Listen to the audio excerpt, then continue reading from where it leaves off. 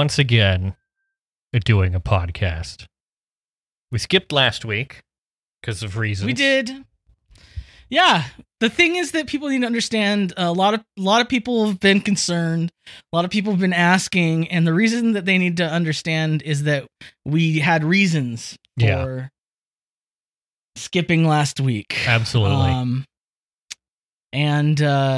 I know people want an explanation, and so that's what we're giving you. Yeah, the explanation is that we had reasons, and they're good reasons. And yeah, that's any questions? No, actually, I'm sorry, we're not taking questions. Last week, something that happened to me that I didn't get to talk about, that I wanted to run by you at the beginning of the show, is I received something. Something was left. We have like a few big kind of those Japanese style pine trees. Okay. You know, with like the big limbs that go all sorts of ways. In our front yard, and on one of them in the crook of the lowest branch was a envelope with the John. It had John 8:32 written on it.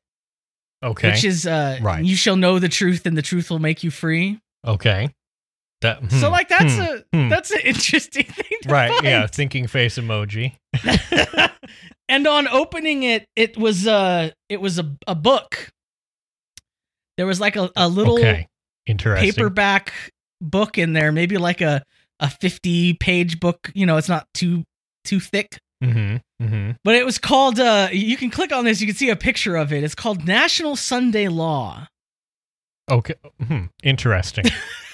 I think that's one of my favorite bands. I think I saw them at Warped Tour. National Sunday Law is about a conspiracy theory that alleges the government is going to enact a national blue law that would make Sunday an official day of rest and worship. Interesting. So this is like the Chick-fil-A agenda?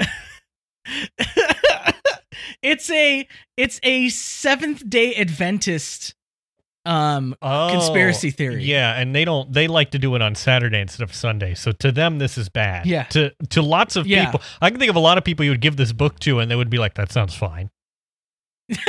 I think even people you hand this to someone who's Muslim or a Jewish person, right. They would be like, okay, you do you, I don't care. Like, I mean, we used to have these these used to be common laws anyway.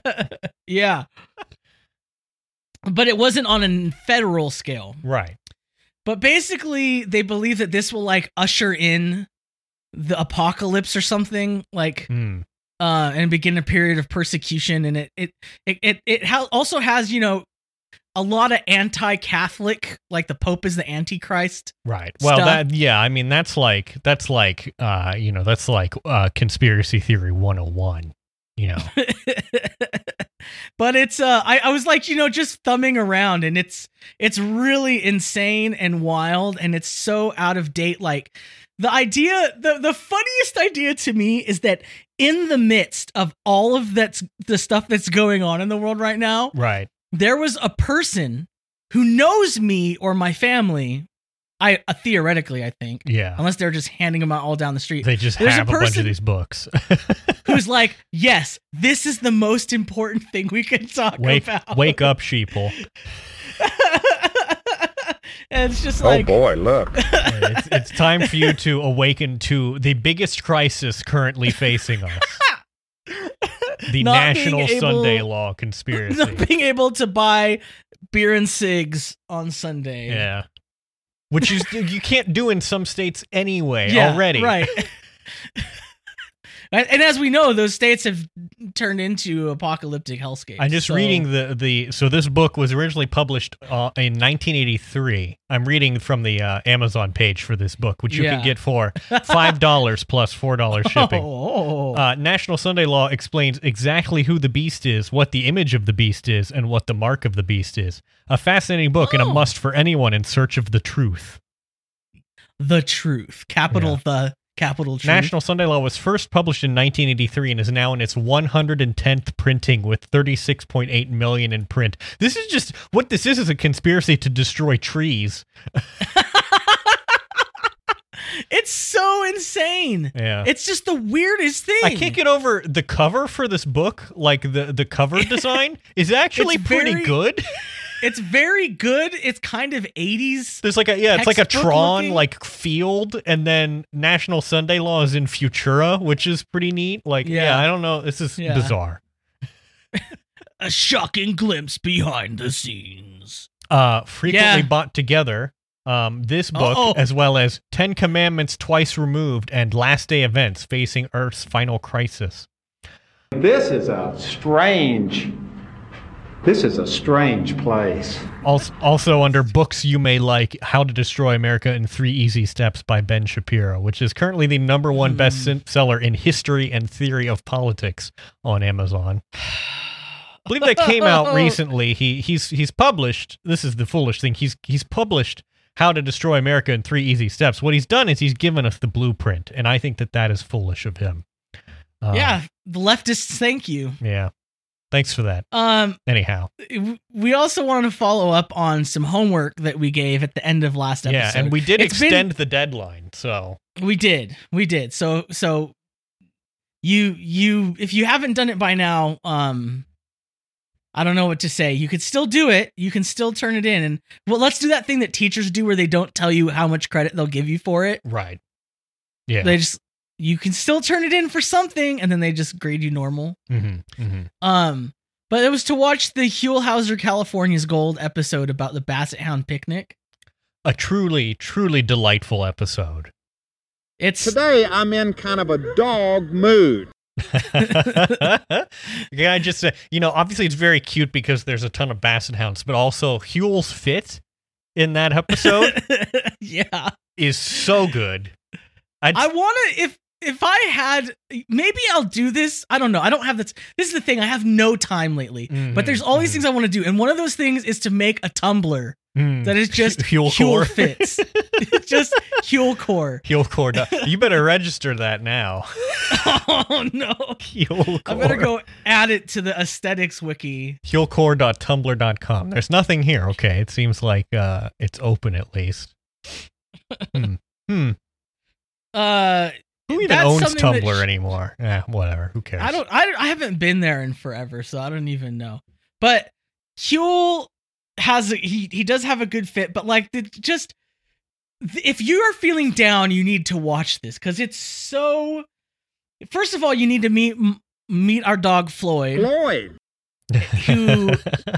who's named after somebody's grandpa. Mm-hmm. He's just the most beautiful Basset Hound. Yeah.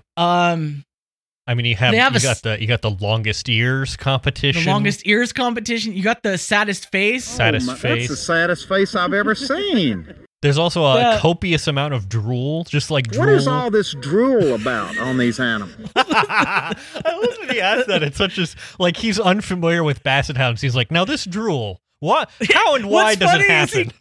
He goes to like 3 different Basset Hound owners in a row who want to talk to him about something else. Yeah. And he's like, yeah. The drool. The drool. Explain this to me. The drool. But because I still gotta get a clip of him saying because the way he says because I'm gonna start saying it like that. I'm gonna train myself. Yeah.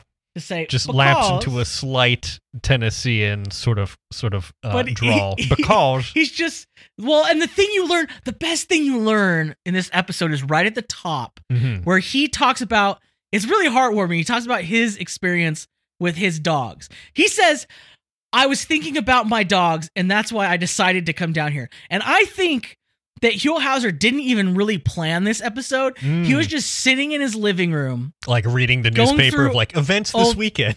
He was probably going through old photo albums and thinking about his dogs. And he's like, I miss my dogs. And then he opened the paper and he's like, aha. And then he just called up Louis. Yeah. And they went and filmed this. Come over here, Louis. And they just went in. That's so cool. Look over here, Louis. Yeah. But he was so obsessed with it. Oh, but you learn that his first dog's name was Hey Boy. Yeah, which is very Tennessee. So That's so pure. Oh my gosh. So it's a pretty great episode. They have a howling contest. Oh yeah, that was also pretty great. What was that one dog who would howl to a specific U2 song? Yeah, and the guy had this is funny too. This must be like the early 80s or someone, because somebody has like a cassette boombox that they're playing the song for the dog so that the dog will howl. Anyhow, it was pretty delightful. I recommend everybody go watch it. Yeah. Heartwarming. The other thing that I've been working on here is, like, for undisclosed reasons, I hate to admit this because it's me coming out as a fake fermenting boy. Oh. But I've never had kombucha until last week. Mm-hmm. And well, I'm glad that you have had it. Do you know what sort did you have? What sort did I have? I can look up. Can I look up my Instacart history and tell you? Oh, I'm sure you can. It was yeah. the only reason I bought it. It was like on a whim because it was the only drink they had. They were out of everything else. It was like on sale, and I was like, "Oh, I could go for that." Mm-hmm. So I got it. View order details. It was not a GT Dave. Oh, no. Okay. You know, it was what's that about? You disapproving of not GT Dave? Well, you know. It was Hum. HUMM kombucha coconut lime. Oh, interesting. Now, I think the name of this brand is perfect because my reaction to the drink was it was underwhelming. Yeah. It felt like I was getting an idea of what this tasted like is someone told a man in like Mongolia who's like on the steppes and disconnected from like the Western world, like about kombucha, and he was like, "Let me try and make some." Right. And that's what it tasted like someone had heard about this. I don't know. I have no frame of reference. Yeah. So I want to know from you what's the kombucha, because there's too many kombuchas. I don't know. There's a lot of kombuchas, and I admit that I have not tried many of them. I've tended to stick to the ones that I have tried and found good. So so what are those? Let me tell you what this tasted like. Maybe that. Sure. It tasted like someone put a bunch of filtered water in the bottle, and they like did one of the, like on the soda stream, like one fizz, a little, like just a little fizz, like hardly any fizz, and then they dropped like maybe like a tablespoon of vinegar in it, and then they like just like dunked a piece of coconut in there, left it for 10 seconds, and then removed it. You know, that's probably not too far off from how they imbibed the coconut flavor. It didn't have much flavor to it. Yeah. It just mostly tasted sour. Yeah. I've definitely had, in fact, last week I tried, I got a flavor of kombucha from the GT Dave family of products, which is the most readily available, I find. I got the lemonade flavor kombucha. But of course, the thing about kombucha is that it is already quite sour. That's sort of the attraction of kombucha. And when you add the lemon juice into it, it tasted like I was drinking acid. Like it was overwhelmingly sour. It was just like you're just drinking lemon juice. Yeah, it was powerful, and I was like, this is too much. I cannot handle this. Yeah. I do like the sour stuff, but that one was excessive. Yeah. I have also had the Gingerade flavor, which is meant to be like lemon and a little bit of ginger. I find some of the Gingerade is a common kombucha flavor. I find that some of them can be overbearing in that you get like the acidity of the lemon and like a very burny ginger, and it's just like It's like you're destroying your esophagus. That, so maybe I should try. You can certainly try it. I find that the Gingerade is one of the more common and well-stocked flavors. For a while, I was enjoying Pink Lady apple flavor, which tastes more like a sort of apple juice, apple cider, but with some bubbles and a little bit of bite to it. Ooh. Very tasty. But the one that I've been getting lately and that I order in quantity is the GT's Synergy Trilogy. Trilogy, so named because it has ginger, lemon, and raspberry. So it has a bit of fruitiness to it, which I quite enjoy. Also, it's like a bright red color, unlike any other drink that I have really tried. So does it dye your teeth? It does not. Going to be no. a problem. Okay. Well, and this is the other thing. This is why I like kombuchas, because like this is a very flavorful drink. Yeah. And it's like 50 calories per a bottle. Oh. And I have like half of a bottle, like as like a dinner drink. So it's quite, I mean, it's certainly healthier than like a Coke or a Diet Coke, you know? So. Yeah. All right. I'll try these 3. Yeah. If anybody has the Booch recommendations, hit me up. Yeah. I mean, there's a lot of, I don't know if you'll definitely have the GTs. You might have the Health Aid brand near you. I like their Pink Lady apple. They also have, they have a bunch of stuff. I think they have a Grape Vibes one that I tried that was very good. I like vibes. They have a Blood Orange Carrot and Ginger, which sounds very interesting. I think I've seen these. Also, Jalapeno Kiwi Cucumber. That does not sound what I want to drink. And then they have one here that's, I guess this is seasonal. It's called Holiday Cheers Seasonal Kombucha, and it has kombucha culture, black tea, green tea, ginger juice, vanilla powder, and cocoa powder. That's a little weird, but perfectly blends notes of ginger, cloves, allspice, and chocolate. Huh. I don't know that I would drink that now, but you know, maybe in like November. So the thing about kombucha too is that it's expensive. It's like $3.50 for a bottle. So like, yeah. What I want to do is I want to taste the kombuchas so that I can like understand what they're supposed to be. Yeah, you need like a kombucha sampler, but I've never seen such a thing, unfortunately. I mean, I need to find a kombucha sommelier. Yeah. And you know, but then what I want to do is I just want to start making my own kombucha. Oh yeah. But I gotta know what I'm supposed to be aiming for. Right. You know what I mean? You need to get a SCOBY and then Yeah. I need to get the mother. Right. Yeah. And then you can just ferment all manner of tea. Yeah. Yeah. No, that's good. my plan. I tried kombucha and it has become my sort of the drink of choice when I feel like something a little more flavorful than water. So yeah.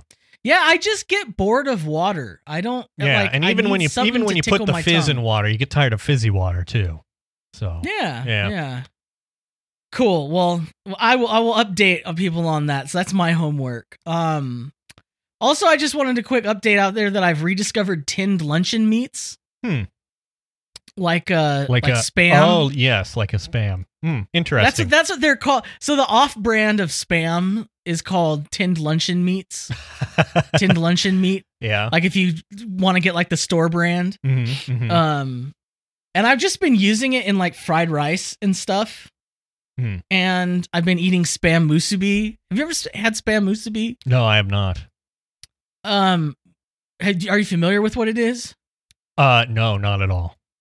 It is basically a thing of rice, Spam like a patty of rice, with a slice of Spam that you cook in like soy sauce or like teriyaki.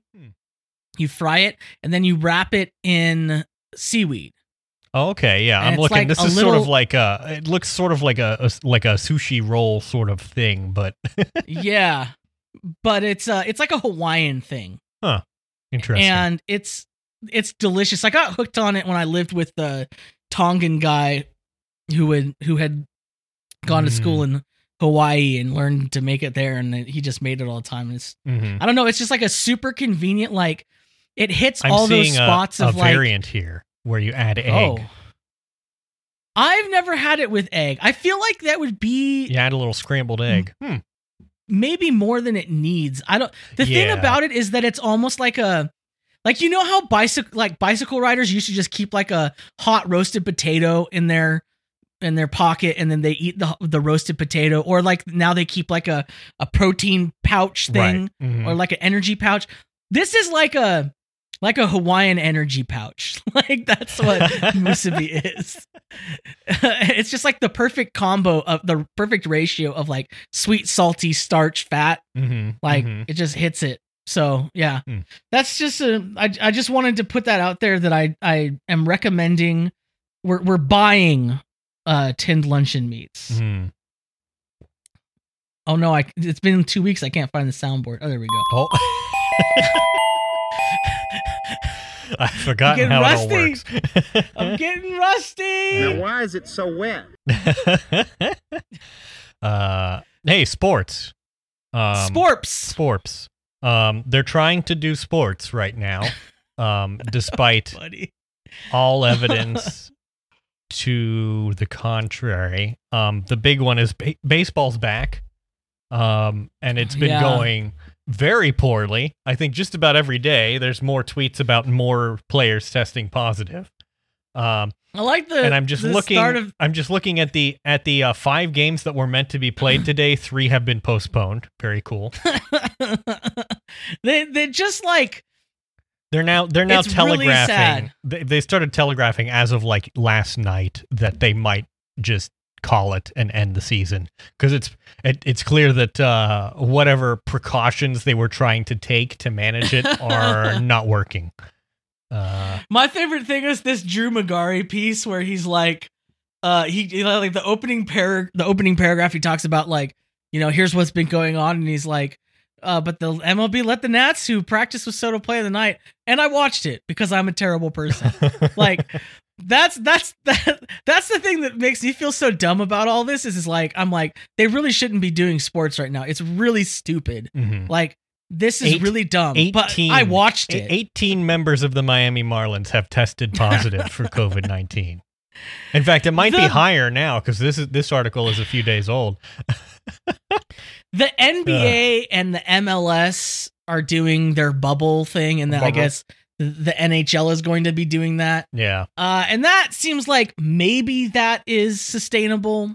So I haven't followed that too closely. The idea is just like they're just bringing everyone to one place, and then it's like you're just staying here, and they're like all staying on the same hotel, basically. That'll be great until someone inevitably gets infected, and then they all get infected very quickly. Well, so that did happen with a couple teams, and they just kicked them out. Like they said, all right, you're like, basically the rules are if your team gets infected and like enough people do, then you're gone. Like we expunge you from the bubble. That happened with, I think it was in the MLS, it happened with Nashville. There was another team that it happened with, like, Dallas, I think it was. Like one of them like basically arrived and then tested positive like 2 days later or something. So they obviously like brought it with them. But they keep like everyone is like restricted. All the teams like that you stay with your team. You're not like mingling with other people and stuff. You don't get to like, you basically like live in your hotel room or you're out on the fields at your designated practicing times and stuff like that. And then basketball, similar kind of ideas. Like they bring food to you. It's got to be like a depressing Spartan experience for these players. Yeah, right. But I mean, at the same time, it's a bit like being deployed. Exactly. Handing them MREs. They're basically the sports troops. Yeah. They're just everything like, they eat is boiling bag. Yeah, writing letters to your wife. I do not know what tomorrow may hold for me. Oh yeah, it's I saw some of the meals they were getting. I think I almost might prefer an MRE to some of them. Honestly, yeah, the MRE seems like more complicated than what they're getting. Yeah, give me that pizza MRE. I'll try. I'll try it. Can't be too but there's bad. a really good article on the Discourse blog by Paul Bless, which was like, just cancel sports. Like, yeah, we should not be doing this. And then there's this article by Drew Magari, which I pulled a paragraph from it because it's very good. Like he says, and this is the takeaway that I've been thinking about a lot. He says, this is a disgrace, but of course, I'm so inured to disgraces by now that I can hardly feel anything at all. What's happening with baseball is a reflection of the rest of this broken nation's response to the pandemic. Baseball, like America, believes that its inherent specialness makes it exempt from the rules, even the ones governing human biology. It wants to be congratulated for putting in the absolute bare minimum of prevention measures, and then for using those meager efforts as an excuse to justify all of the horrible shit its negligence has wrought. Yeah. I mean, I think this is the attitude that the country has right now, which is like, yeah, but I don't have to do that. Whether it be wearing a mask or social distancing or not having sports right now or going to, not going to school or whatever. Everyone's idea is like, well, you do that, but I'm special, so I don't need to do that. We don't need to, we're going to do our season anyway, because listen, we'll probably be fine. I assume without evidence that I will be fine. And then later when I'm not fine, I'm just like, well, now wait a minute. How could this have happened? I don't know. The thing that's crazy is last night was talking to somebody. How do I obfuscate this so that nobody can guess who I'm talking about? Persons known to me. Persons, a person or persons had a coronavirus scare. They were in contact with a family that came down with coronavirus. So they freaked out.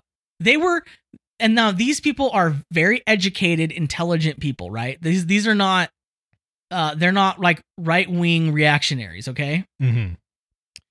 But they had been, because it was hard, kind of still doing things with other people because they have kids.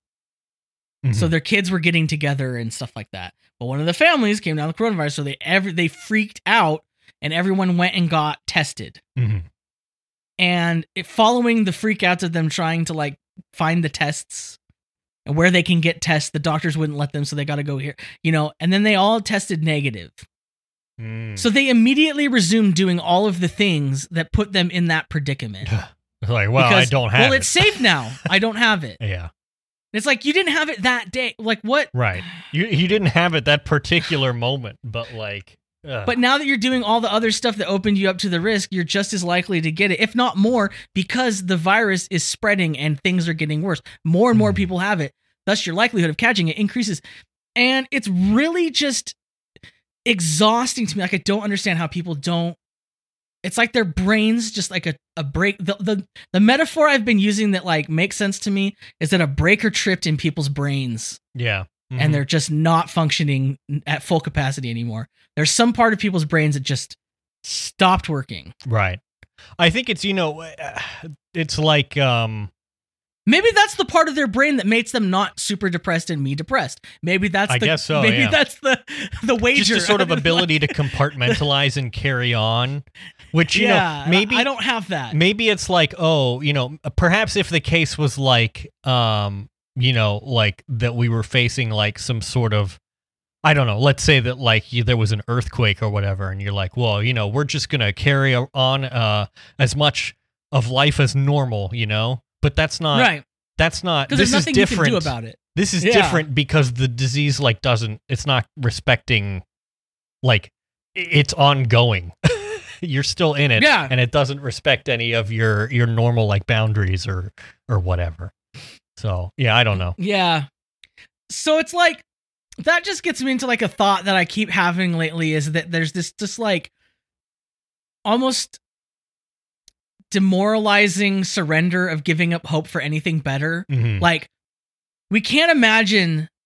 So like I've talked to people about how insane it is that these sports leagues are going up, and their response is like, yeah, but what are you going to do? I mean, yeah.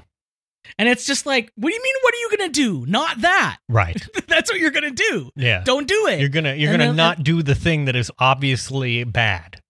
And they're like, but it's so hard. I mean, these people have to earn a living. Like, they have to, how else are they going to get paid? And I'm like, the answer to your question, how much are they going to get paid, can be answered so many other ways than just pretending this disease isn't happening. Yeah. Like, yeah, I think you filed this under the much larger failure of imagination that the nation has experienced over the past 40 years. Yeah. But and the thing that I keep saying is, the Democrats don't remember how to work any of the levers of government, and the Republicans think that it's immoral to touch any of the levers of government.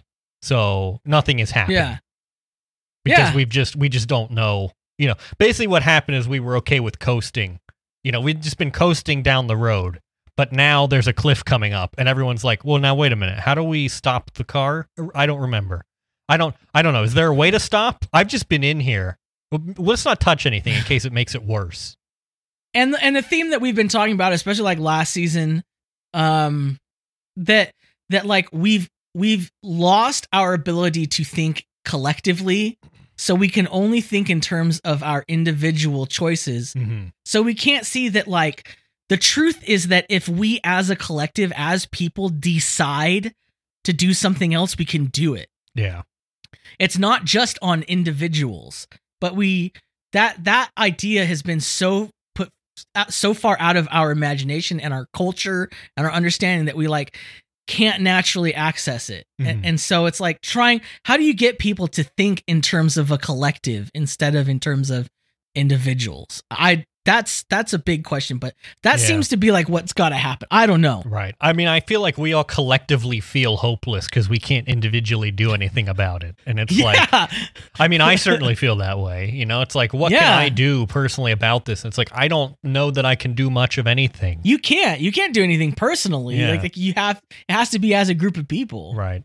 So right, which is that's what this podcast is. Now we're a group. But it is interesting the things that we are trying to do. This is a New York Times article that they have called "What Back to School Might Look Like in the Age of COVID-19," and they have a tweet thread about all of the insane, ridiculous things that schools are trying to do to get children back to in-person instruction.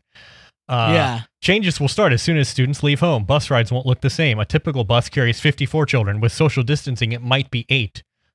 It probably won't be in a lot of cases. No, to be it honest. will be 54 people. School districts expecting to spend hundreds of thousands of dollars to hire monitors to check students' symptoms before they board buses or add more bus routes. Students will be checked to see if they're running a temperature or showing symptoms when they arrive at school. Once students are inside, the classrooms will look different. One goal is to keep children in self-contained pods that could be quarantined if someone tests positive. Some students will use X's. Teachers may use clear face shields instead of masks. Desks may have plastic shields, and according to social distancing guidelines. Schools are not planning to follow a traditional bell schedule. Instead, individual pods of students will travel through unidirectional hallways at specific times, including, in some cases, for pre-scheduled bathroom breaks. And there's more of this, and I just retweeted this, said, what if we just didn't do this? We don't have to do this, is the thing. We don't need to send the kids back to school in person. There are alternatives that we can come up with. But instead, we're figuring out the most convoluted and stupid way to do the riskiest thing. This has been, Andrew, my are you familiar with this? experience of watching all of these things unfold since I work in a school. And it is the enormity asinine. Of their stupidity is just overwhelming. The ideas that they come up with, so for instance, teachers, because the students need to see their face, how are they supposed to teach? Well, they can wear a face shield. Oh, cool. Because the face shield blocks all air from coming into your, no, it does. It has, right. What? Yeah. It doesn't do anything. If your students are spitting on you, right, it protects you, but theoretically, you're standing away from. It blocks your a line of sight, but it doesn't. You're still breathing stuff in unprotected. Do you know how air works? You're supposed to be in charge of teaching the youth of America, and you don't know how air works. That it doesn't just travel in a straight line, and this stuff is it is really insane. Yeah, I'm not trying to depress everybody, but it's just I guess the takeaway is that it's possible to just say no, we're not going to do this. I've seen a lot of schools are sort of, they're giving you a choice whether you can send your students back or if you choose a virtual option. Yeah. And I would absolutely choose the virtual option. I've seen a lot of discussion of like well-meaning parents saying like they would feel guilty about doing that because they feel like it's putting an undue burden on the teachers in schools and things like that. But it's not. We're already putting, as we've just explained, they're already going to have an undue burden placed on them.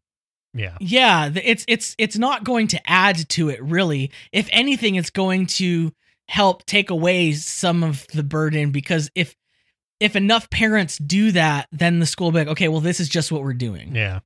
Well, and I think the teachers probably, I mean, we've seen a lot of teachers unions have been speaking up already saying that this is a terrible idea. And I think it will largely fall on the teachers unions because they actually have the leverage to get school districts to reconsider these sorts of decisions. Right. So I guess I hope that they oppose this strongly, because it's their lives on the line, frankly. And that's been happening in California. So the teachers unions in California have basically pushed the governor to order that, you know, schools can't open unless you meet these certain criteria, and almost no schools will meet that criteria. Yeah. And they're pushing for even more stringent criteria. So, teachers unions are starting to do that. So if you're working education and you're in a union, that's what you should be doing. Yeah. Yeah. But speaking, we probably should do an ad break here, huh? Yeah. It's time to do our ad.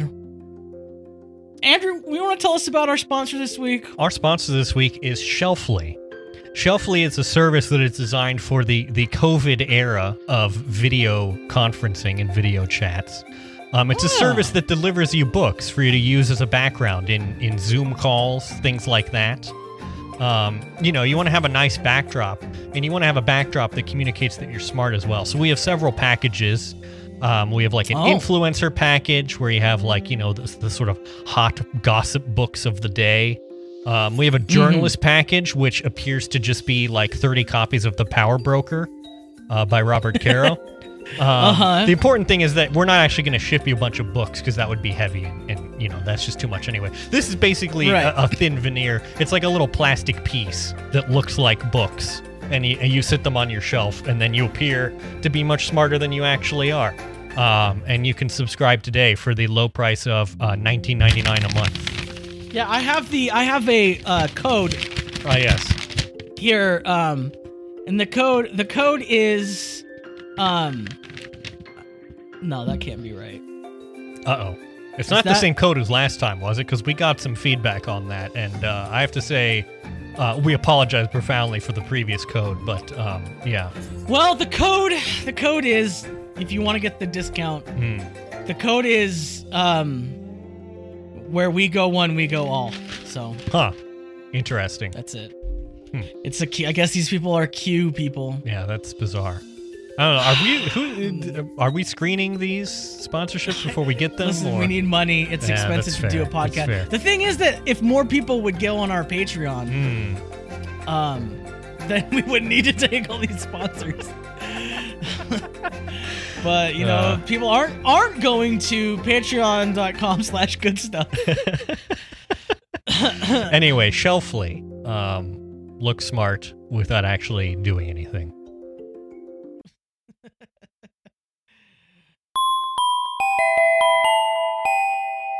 Okay. This is a vertical. Oh, hey, this is a good vertical. Yeah, this is a vertical of things that suck. From like the past week. First, we have I have a statement here. This is from Russ Diamond. It is entitled "Statement." Get it, Joe. Statement on hateful comments toward unmasked community. State Representative Russ Diamond today addressed the hateful and intolerant comments directed towards the unmasked community in Pennsylvania. I feel I must personally respond to the multiple incidents of harassment and specifically hate and intolerance directed at me that have not necessarily been reported in the press, but are rampant across social media and the internet. Blah, blah, blah. In addition, the most vulnerable among us continue to suffer, including unmasked individuals of color, unmasked youth and seniors, and unmasked immigrants. We have not made progress until we have all made progress. It is in this space that these acts of intolerance live and where we need to continue to work against intolerance and discrimination. So some Pennsylvania lawmaker who looks a bit like Gary Busey, to be honest, and acts like it as well, apparently. Released a statement about unmasked community nonsense or whatever. And later came out that what he had done was he had taken... so this is a doozy. So he had taken a statement by the Pennsylvania Secretary of Health, Dr. Rachel Levine, who is a trans woman, which was about LGBTQ issues. And basically did find and replace for LGBTQ with unmasked. Oh, no. I would prefer not. And he thought that this was a good idea. That's something that sucks. Second thing that sucks, I don't know if you saw this. This was earlier this week. A new service was unveiled called Genderify. Genderify.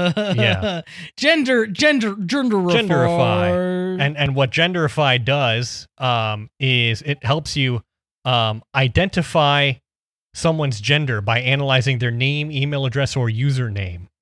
So basically you put in a name and it gives you like a percentage whether they're male or female using AI. Sorry, I'm an API. Yeah. An API. API for gender. So what happens is The Verge tested this. You put the name Megan Smith in, and it gives you 60% female, 40% male. Then you change the name to Dr. Megan Smith, and it produces male 75%, female 25%. Very cool. We love those sorts of results. Also, the idea of identifying someone's gender based on their name is a garbage idea. And indeed, it took only about a day for this project to just get completely pulled down and deleted.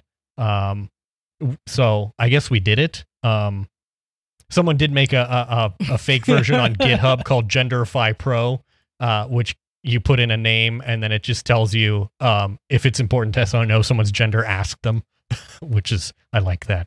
Cool. Cool.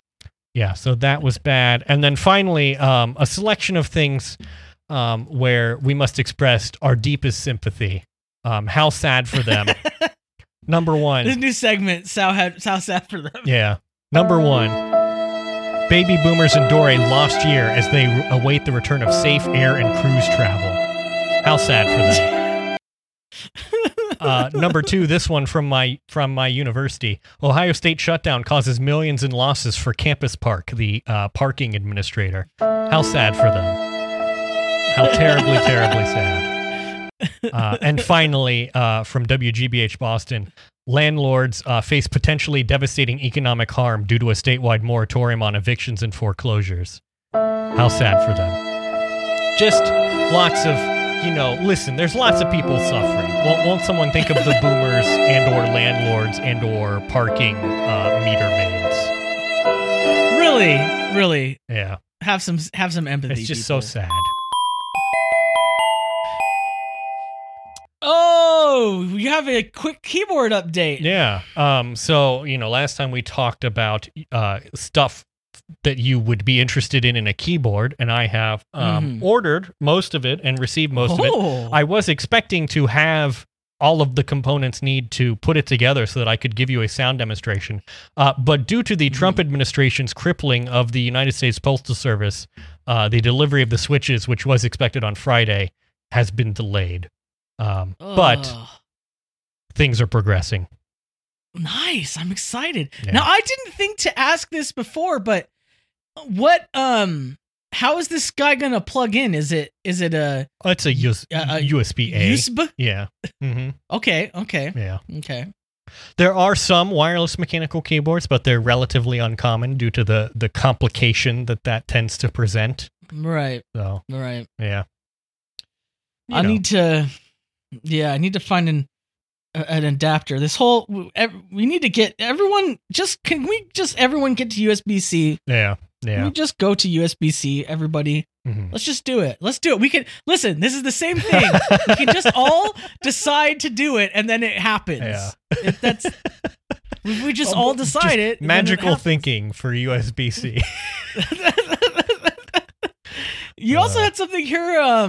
Yes. What's this? Gerald Stratford. Gerald Stratford upon Avon. Yeah. This is. I'm recommending that everyone go and follow this nice gentleman from Oxford in England. His name is Gerald Stratford. His Twitter is @GeraldStrat43. The numeral 3. And what his bio says: retired fisherman and gardener, heavy into growing big veg. So this is like this guy. This is your primary content. This is just an old man who is just growing all kinds of vegetables and cool stuff, and all of his posts are very wholesome. And they're even more wholesome because he doesn't use punctuation marks. But he has one here that says, just emptied my first bucket of Charlotte potatoes, 11 pounds, 2 ounces from 2 seed potatoes. I'm well pleased. Cheers. And he just looks so happy and proud of himself. Also, he's in this, like, do you see this tweet? It's one of the more recent ones. He's, yeah. If you click into the first picture, he's in this fit. He's got overalls on, and then he's wearing like a rose-colored t-shirt and pants with Crocs. Like, it's immaculate. Yeah. Yeah. This is the kind of person who goes on a layabout and a walkabout. Indeed, you know? Yeah. He goes for a constitutional, yeah. This is everything I want to be. And he ends all of his tweets with cheers, which is something that I'm thinking of taking up because it's just delightful. He's got pictures of his wife on here too. They made dinner the other night. Liz and myself taking in the last of the rays before dinner. Cheers. The cauliflowers are coming thick and fast now. Thank you, Medwin of Angles, for your trial seed. Cheers. I do like a nice fresh cabbage. Liz will cook it with the new potatoes and a nice pie. Cheers. And he's just got, look at this massive cabbage he has. This man is like a vegetable whisperer. I feel like these fellows in England, the dirt in England looks like just so good. Yeah, like, I don't know what it is. It's a beautiful garden land. Really, I feel like good compost. If I could do anything, I would like to just go to England and go to the West Country. Great photo of him here in a baseball cap, a light blue t-shirt, some plaid cargo shorts, and some like wellies, some rain boots. And he's got a shovel, and he's standing in front of a big dirt pile. And the caption is, "Good compost is expensive, so I think I'll make my own." And he's working on it. Oh, boy.